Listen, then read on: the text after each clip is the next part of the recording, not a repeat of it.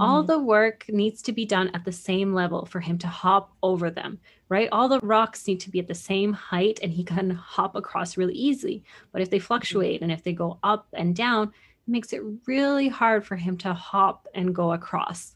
So when the molecular wire is straight, the energy levels are up and down, and the electron has a hard time hopping around to the other side. But when the wire has twist, then you can get the energy levels to match up, and the electron can bounce in a straight line.